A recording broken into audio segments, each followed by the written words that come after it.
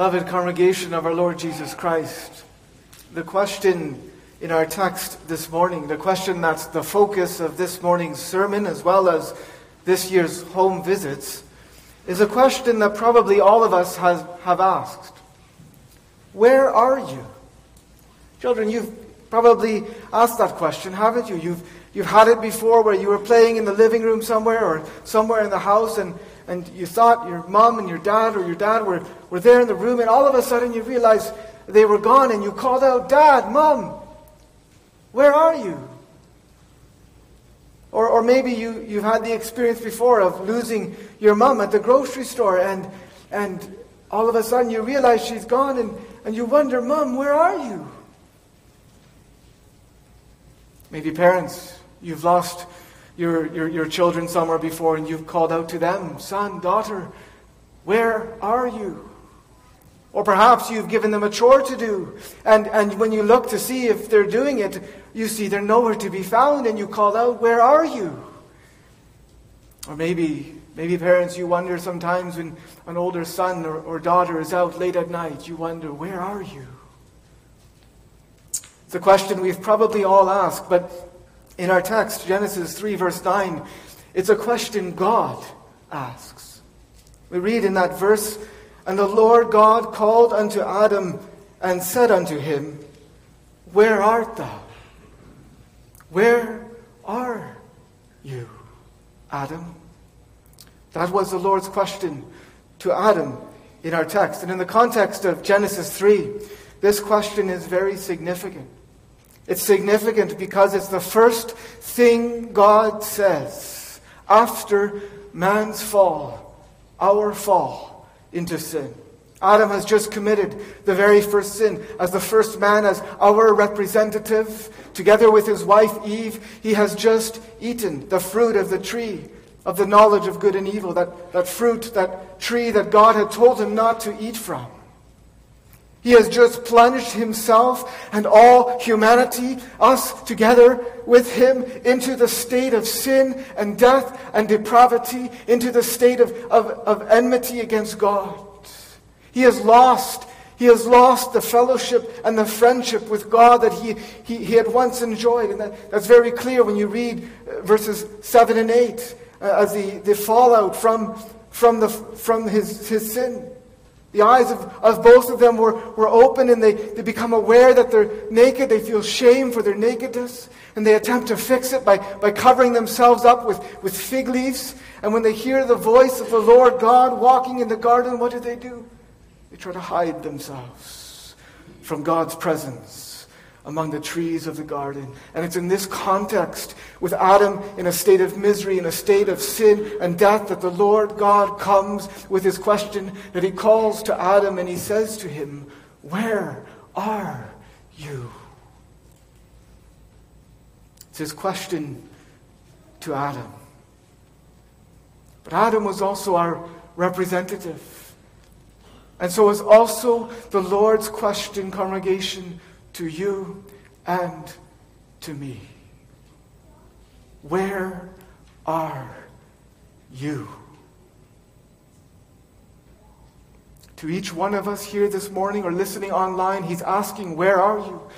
And so with God's help, also in connection with our new home visit season, we would like to consider our text under the theme, the Lord's question to you. Where are you? And in light of the context, we'll draw out three main thoughts. First, this question is a heart-probing question. Secondly, it's a God-revealing question. And third, it's a faith-inviting question. Adam, where are you? Maybe that seems like a strange question for God to ask. What is it about? Well, the first thing to notice from our text about this question is that it's a heart-probing question. When the Lord says to Adam in our text, "Where are you?" it was not about which tree Adam was hiding behind. That's not what God was interested in. The whole context makes that clear. The Lord's question to Adam was about something far deeper. It was about his relationship, Adam's relationship to God. That's what it was about. It was a question searching, examining Adam's heart and soul. Probing his heart. And it's a question that probes the hearts of all of us here this morning. Where are you? Where am I? Are you in the same state as Adam was when the Lord asked him this question? The state of misery, the state of sin, the state of death, and of separation from God. You know, that is where we are by nature. Except we are born again by the Holy Spirit. We are in Adam, and in Adam we are dead in sins and trespasses. And like Adam here in our text, we do not seek God. We are afraid of God. We hide from God.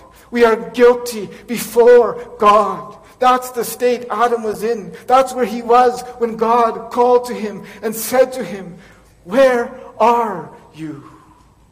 And it's a state, congregation, we are all in, apart from God's saving work in our hearts. We might show it in different ways. You think about the parable, what we sometimes call the parable of the prodigal son in Luke 15. Some people, they show their sinfulness, they show their depravity, their separation from God like that son. Like the tax collectors and prostitutes in Jesus' day, whom that son was really a picture of in his parable. They take the blessings God has given them and they waste it all. They try to get as far away from God as possible. They live, if I can use the expression, they live like the devil. They despise their parents. They scoff at the church. They party, they get drunk, they sleep around, they do whatever they feel like. They live in the far country as much as possible. Even if they come to church, their minds are not on God, but they are on the things and on the pleasures of this world. That's what they love. That's what they live for. Is that where you are this morning? Do you hear the Lord's heart-probing question to you? Where are you? Yes, you're here physically in church, but you're not really here. You're in your own world, the world of pleasure, the world of wealth, the world of lust, the world of pride. And you're rebelling against God, and you're running from God as fast as you can, and you're hiding from God. Is that where you are?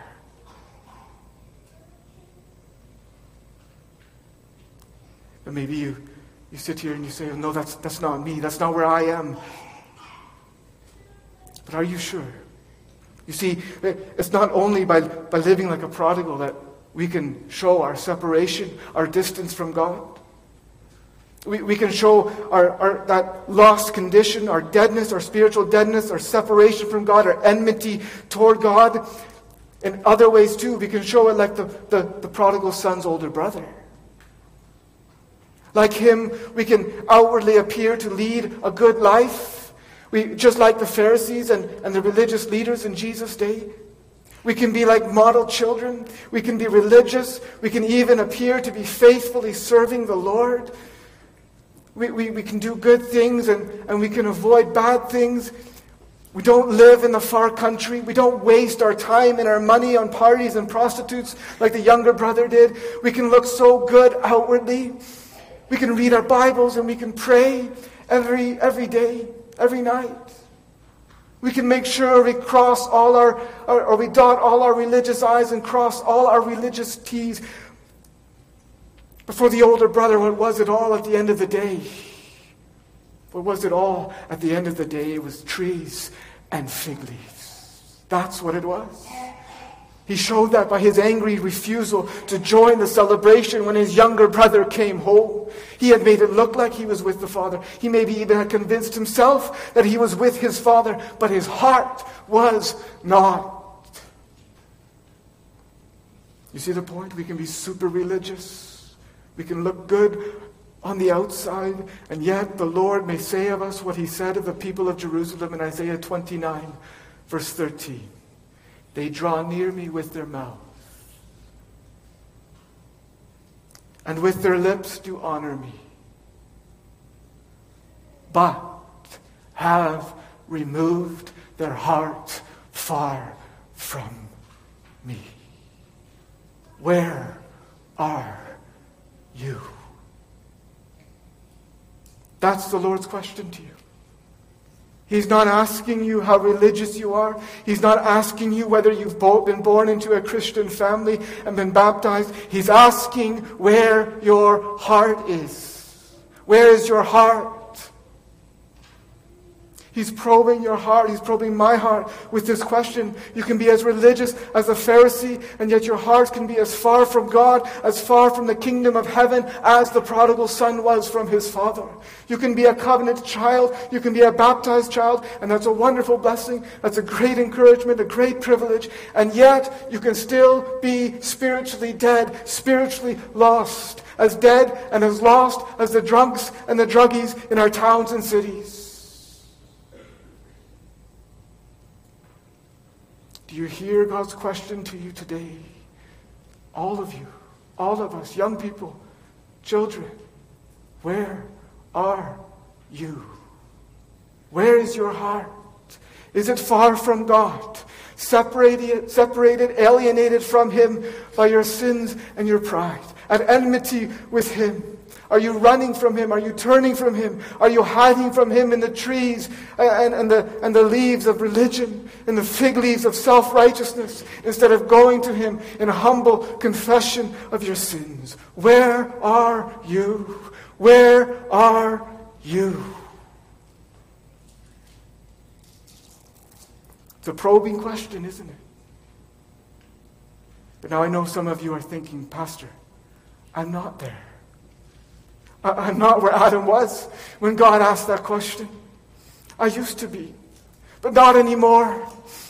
Oh, I once was lost, but now I'm found. I once was blind, but now I see. I once was dead, but now I've been made alive by God. I've been born again and converted by His grace. I've turned in repentance and faith to God in Christ. Yes, I once was far off, but now in Christ Jesus, I've been brought near by the blood of Christ. Oh, what a blessing it is when you can say that. That's where you ought to be. That's where we all ought to be.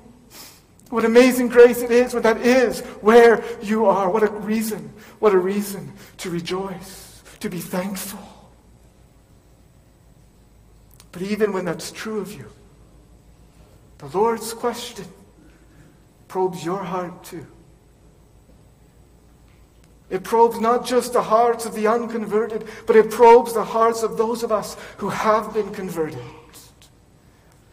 How many times does the Lord have to come and to call us, as it were, and say, where are you? I called you to walk in my ways, in obedience to my commands, all my commands. But where are you? I called you to worship me. But where are you? I called you to deny yourself, take up your cross, and follow me. But where are you? I called you to be holy, even as I am holy. But where are you? I called you to pray. But where are you? I called you to be my witnesses to the ends of the earth. I called you to be a salt and a light in this world. But where are you? I called you to trust me with all your heart in this trial and in this trouble, and to lean not on your own understanding. But where are you? I called you to bring up your children in the admonition and fear of the Lord and not provoke them to wrath. But where are you?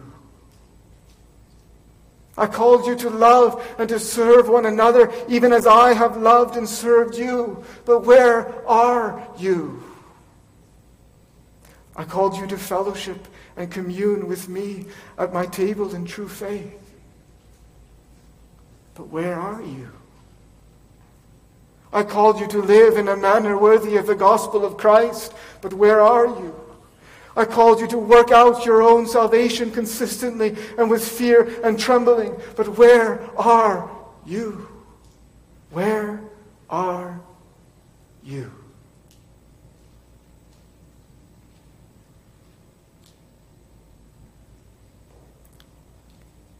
It's a heart-probing question. Sometimes the place we are is like the place Jonah was when God called him to preach to Nineveh. Children, you know that story? Where did Jonah go the first time that God called him to go preach to Nineveh? He went to Tarshish, and he went to a ship, and he got down into the bottom of the ship to hide, to flee from the presence of the Lord. Do you not have those times, dear fellow believer? Do you not have it sometimes where you even need him to send a storm before you stop? Trying to run, trying to flee. Sometimes even we need, yes, to be in the belly of the whale, don't we? With the weeds wrapped around our heads. And then God's call comes to us again. Where are you? Or sometimes we're like Elijah. And you remember the story of Elijah after that great victory at Mount Carmel. And then Jezebel hears how he killed all the prophets of Baal. And she says, God, do so to me more also. Or the gods do so to me more also and more also. If I do not make your life as one of the lives of one of those prophets by tomorrow. And what does Elijah do? He flees, he runs, and he goes into the wilderness. And he's discouraged. That's where he is. That's where he is. He's discouraged. He's despairing. At the lack of, not only at the fear of his own life, but at the lack of true fear of the Lord in Israel. And God calls to him, Elijah, what are you doing here? Where are you? And Elijah tells him. And God ministers to him, doesn't he? He ministers to him. He comes to him in his still, small voice. And he encourages him. So that he gets up and he goes back and he continues to walk by renewed faith in the Lord and in the way of thankful obedience to him. That's where we should be. That's where we should be. Where are you? That's the Lord's question to you. And it's this question, congregation, that the elders hope to make the focus of their conversations and discussions in their visits with us this coming season. Not because they are perfect men, not because they just want to pry, but because they are called to care for our souls as those who must give account to God. God calls us, you see, congregation, as pastor and elders especially, to care for and watch over you.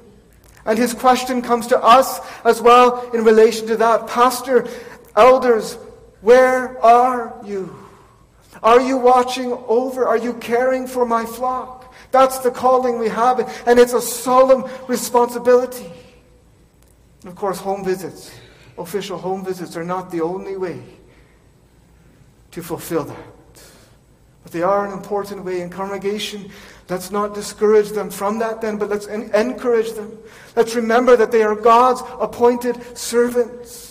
And let's not complain about them then, but rather pray for them and esteem them highly in love for their work's sake. And when they ask to meet then at this time and on this day, then let's do our best to make it work. Or if it absolutely doesn't, then come up with an alternative.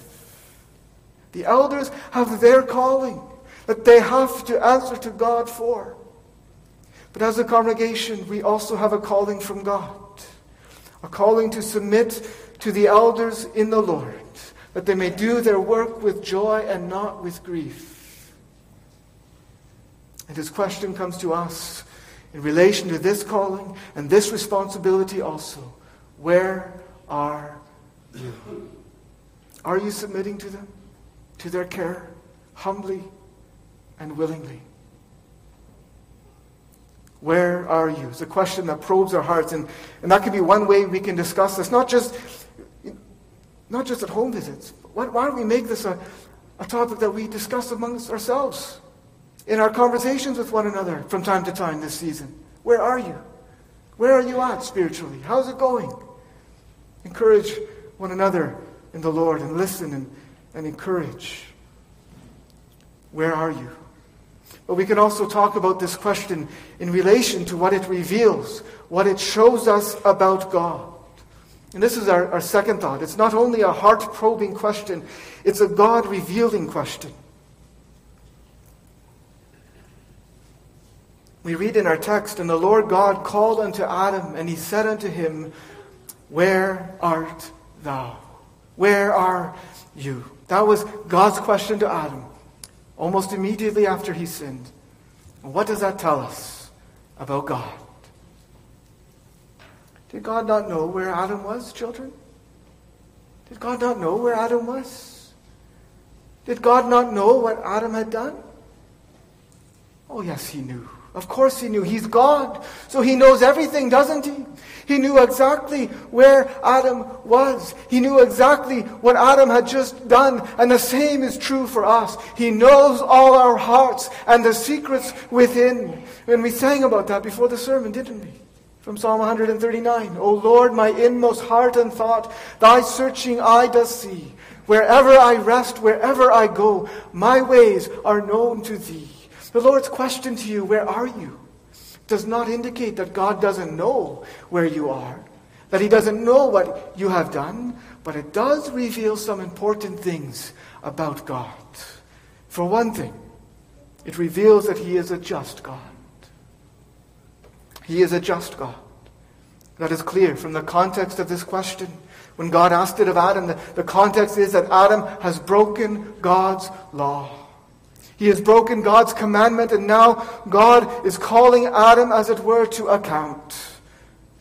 Adam, where are you? Children, you have it sometimes, don't you? You don't do what your parents tell you to do. And your parents find out and you hear their question. Maybe you're hiding from them somewhere. But you hear their question, "Where are you? Philip, where are you?" The Lord is summoning Adam to give an account of what he has done. And the verses that follow make that clear. God, as judge, calls Adam before him, as it were. "Where are you, Adam? Your trial has begun. It's time for you to give account of yourself." God's question to Adam, "Where are you?" reveals that God is a just God, a God who hates sin, a God who deals with sin, a God who punishes sin. God does not, he cannot ignore, he cannot just go on as he did before. He cannot overlook Adam's sin, and he cannot overlook ours either. The Lord's question to you, "Where are you?" reveals and reminds you that he is a just God. He cannot just brush our sins and our sinfulness away. He cannot just paint over it and say it's not that serious.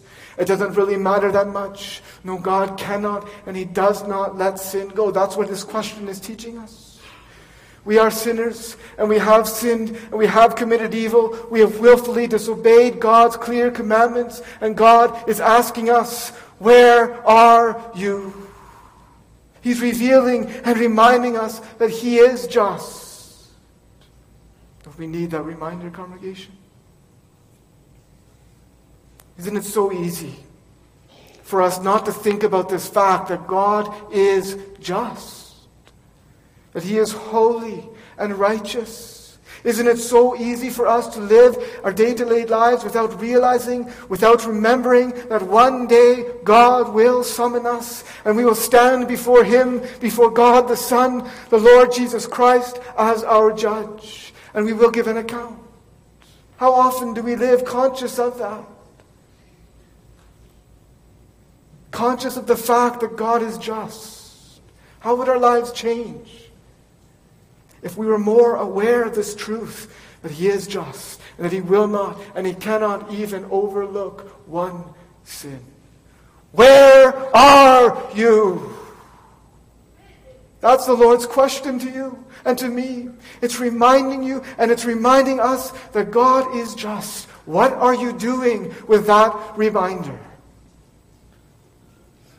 What are you doing with his question, with his summons to you? Are you plugging your ears, pretending you can't hear? Are you trying to run from it? Are you trying to hide from it? Are you trying to evade it like Adam does in the verses following? Are you trying to give excuses and shifting the blame? You know, one day you won't be able to do that. One day you won't be able to hide from it any longer. One day the Lord will come as judge, and he will call your name, as it were, and he will say to you, "Where are you?" And you will have no choice but to come and to stand before him. And beloved, if you have never repented, if you have never turned away from sin to the Lord Jesus Christ in faith, that will be a terrifying experience. The Bible says of those who don't repent when the Lord comes, they will cry out to the rocks and the mountains, "Fall on us and hide us from the wrath of the Lamb." But they won't. The mountains and the rocks will not hide anyone. If you've never repented and turned away from sin, you will hear the most terrifying words, "Depart from me, ye cursed, into everlasting fire prepared for the devil and his angels." Jesus himself warns us about that. Oh, but you say, isn't God love? Isn't he full of mercy? Yes, he is. He is. And we'll get to that in a moment. But he's also just, and his mercy does not cancel his justice. Thomas Watson once said, "Though God is more full of mercy than the sun is full of light, yet he will not forgive a sinner while he continues in his guilt. He will by no means clear the guilty." Where are you? That's the Lord's question. It's revealing and reminding you that he is a just God. But that's not all. That's not all that reveals about God. If it was, we would have no hope. But the Lord's question, his question to you and to me, his question to Adam and to us, reveals that he's not only a just God, he is also a merciful God. Think about it. God knew Adam had sinned. Adam deserved the consequence God had warned he would get, death. Adam deserved separation from God forever and ever. That's what really death is about. Separation from God, from his friendship, from his fellowship. That's what Adam deserved, and that's what we deserve. A.W. Pink put it this way. He said this, "What wonder if God had consigned them to everlasting chains under darkness, as he did the angels when they sinned? What wonder if his wrath had instantly consumed them? Such would have been no undue severity. It would simply have been bare justice. It was all they deserved. But no, in his infinite love and infinite condescension and abundant mercy, God deigned, he stooped to be the seeker. And he came down to Eden crying, 'Where art thou?'" Spurgeon, he put it so vividly. He said, if God had intended to destroy the human race, he would have hurled his thunderbolts at once and burned the trees and let the ashes of the sinner lie beneath his angry gaze. He would have rushed in the whirlwind and in the storm and tearing up the cedars and the pomegranates by their roots. He would have said, "Here thou art, thou rebel, thou traitor. Take thy due deserts. Let hell open before thee, and be thou swallowed up forever." But he doesn't do that. Do you see? He's a God of mercy. He comes into the garden where Adam has just sinned. He comes and he calls, "Adam, where are you?" He comes. And he seeks the rebel. He seeks for the traitor. He seeks for the sinner. He comes, and he comes not only to pronounce the sentence, but also to proclaim salvation. We hear that especially in Genesis 3, verse 15, don't we? In his promise of enmity between the seed of the woman and the seed of the serpent, and that the seed of the woman should bruise would bruise the head of the serpent. That's God. That's God proclaiming salvation. He comes to seek and to save the lost. Do you see that? Do you see in the Lord's coming to Adam in the garden and calling unto him, "Where are you?" Do you see the mercy of God? But now this is not just the Lord's question to Adam, is it? It's his question to you. Where are you? He's a God of justice, yes. But he's also a God of mercy. He's summoning you, yes, but he's also seeking you. He's seeking lost sheep. He's seeking wandering sheep. He's seeking the unconverted. He's seeking the converted who still so often stray and wander off. He's a merciful God. That's what his question to you reveals. Do you see that? He's calling out to you right now. Even today, he's come here in our midst by his Spirit and his word, and he's calling to you. Sinner, where are you? Doesn't that show you what a merciful God he is? Maybe you say, how is it? How can that be? How can God do that? How can a holy and a just God, a God who is perfect in holiness, how can he be merciful? How can it be that he can seek sinners? How can it be that he can seek me? Do you know what the answer is? The reason God can seek sinners, the reason he could seek Adam in the garden so many years ago, and the reason he can be here today seeking you, is because when his Son, the second Adam, the Lord Jesus Christ, who knew no sin, when he was made sin, when he was made a curse, when he was bearing the transgressions of many on the cross, God did not come in his mercy. He did not call unto his Son and say to him, "My Son, where art thou?" He did not seek his Son. No, he showed his Son no mercy. Instead, he forsook him. He poured out his wrath upon him until he had completely satisfied the justice of God. That's how he can seek sinners. That's how he can seek you today.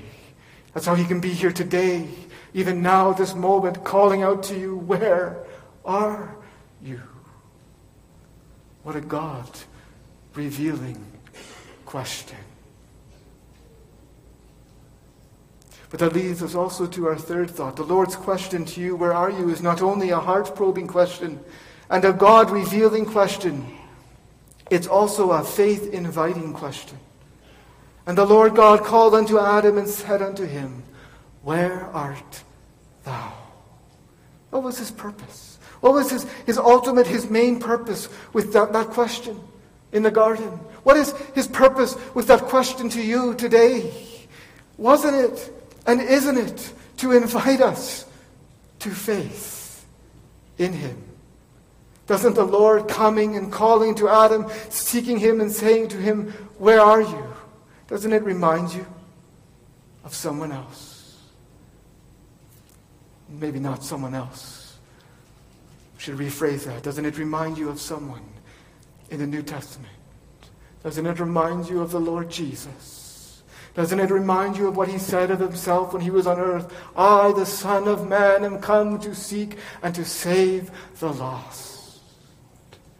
Doesn't it make you think of a passage like Luke 15? What does Jesus do in Luke 15? He tells a parable and he compares himself to three things there. He compares himself to a shepherd who has lost a sheep, and he goes out seeking it until he finds it. And when he has found it, he lays it on his shoulders, and he comes home rejoicing, and he invites all his friends to rejoice with him. He compares himself to a woman who has lost a piece of silver and searches for that piece until she finds it. And when she finds it, she calls all her friends to rejoice with her that she found it. He compares himself to a father who sees his wayward son returning to him far in the distance. And when he sees him, he runs to him. He loses all dignity and he runs to him and he embraces him and he kisses him. And he welcomes him home. He gives him the best robe. He kills the fatted calf. He welcomes him home. Don't you hear his voice? The voice of Jesus coming through in this question. Where are you? I have come, he is saying, to seek and to save the lost. I have come to give rest to the weary and the heavy laden with the guilt and the shame of sin, heavy laden with the burden of their depravity, of their inability. Where are you? Come, he says, come to me, all you who labor and are heavy laden, and I will give you rest. Where are you? That's the Lord's question to you. It's the voice of the Savior, inviting you, calling you to faith in him, to trust in him, to rest upon him alone for all your salvation. No matter how greatly you've sinned, no matter how long you've sinned, no matter what obstacles you see in yourself, he's calling you and he's saying to you, where are you? Where are you? Are you a prodigal? Have you wasted everything? Have you wasted your life? Wasted your time in sermons? He's seeking you. He's looking for you. Where are you? Where are you? Will you come to him in repentance like the prodigal son, confessing, Father, I have sinned against heaven and in thy sight and am no more worthy to be called thy son? Will you come to him? Are you the older brother? Outwardly religious, but with no real relationship, no real connection to God. He's seeking you too. He's come out of the house and he's entreating you. Where are you? Son, where are you? Won't you come inside? Won't you stop trusting in yourself and turn in faith to me? Have you already come to Christ? Are you already in him, united to him, engrafted into him by true faith? Well, then let the Lord's question encourage you also to continue in that faith, to persevere in trusting in the Lord and following him. He comes to you, asking you, where are you? Inviting you to follow him, to turn to him in daily repentance and faith, reminding us that though we oft have sinned against him, still his love and grace abide. And as you continue to live by faith in Christ in all your struggles, in all the trials and all of the troubles, his question reminds you where you are. You are in Christ, and you are safe. No matter what may happen, no one can pluck you. You are in his hands, and no one can pluck you. No one can snatch you out of the hands of the Lord Jesus Christ. You are safe. You are in Christ, and one day you will be with him. One day you will be forever with the Lord. There's no better place to be. So where are you? That's the Lord's question to you this morning. And it's the question we hope to consider as a congregation over this season. May the Lord bless our visits and conversations around this theme. And I pray that everyone here will not forget this question and won't wait to answer it. Don't put off repentance. Don't put off faith. The Lord is seeking you today. You may not be here tomorrow.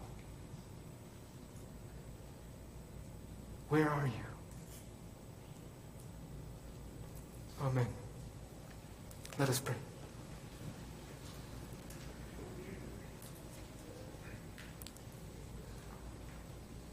Lord, we give thanks for this question that's been recorded for us in your word. To search our hearts, to probe our hearts. Lord, you know where we are.